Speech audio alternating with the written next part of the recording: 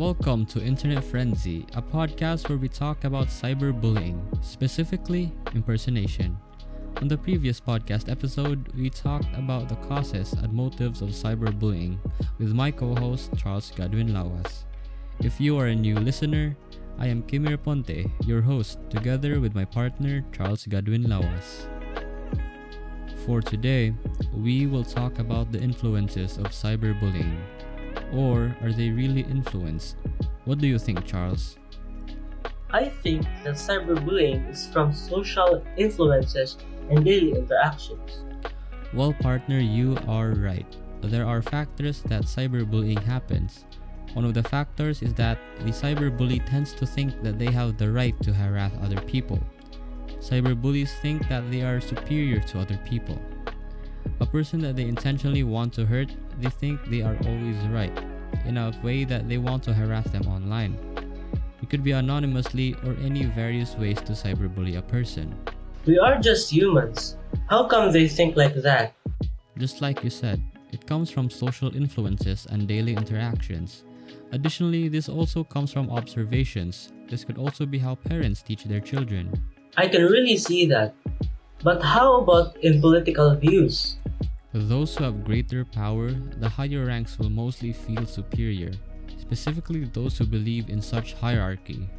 Cyberbullies should really calm down because cyberbullying can really cause a major issue. According to semantic scholars, their study suggests that there are two factors that influence a person to conduct cyberbullying, which is technology usage and social pressure. What's your take on that, Kimi? I highly agree with that, partner, because when I see on Instagram and Facebook, there are a lot of standards and toxic posts. However, because of that standard, we forget that reality isn't that much of a perfection. This is where social pressure is a part of cyberbullying. Cyberbullying occurs from a different perspective on the person of what he or she is seeing online. It really does matter from perspectives and mindset. This might develop their mindset to be more superior because cyberbullies think what they see online is what they believe is true, and that must be achieved and learned by everyone. There are lots of opinions online that a person may learn from, but that doesn't mean it is valid. Remember, not everything you see online is true. Indeed, partner, but that doesn't necessarily mean that we have to really invest our time online. It is a great responsibility to be aware of the facts rather than what is plainly stated. You are spitting facts, partner.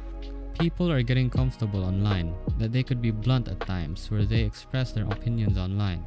Evidently, we can distinguish that there are numerous influences that cyberbullying occurs. Yes, it is recognizable. And dear listeners, do you want to encourage other people to pursue positivity in the internet? How will you?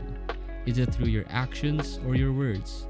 That we may never know, but it is through you and who you are. Thank you for listening to Internet Frenzy.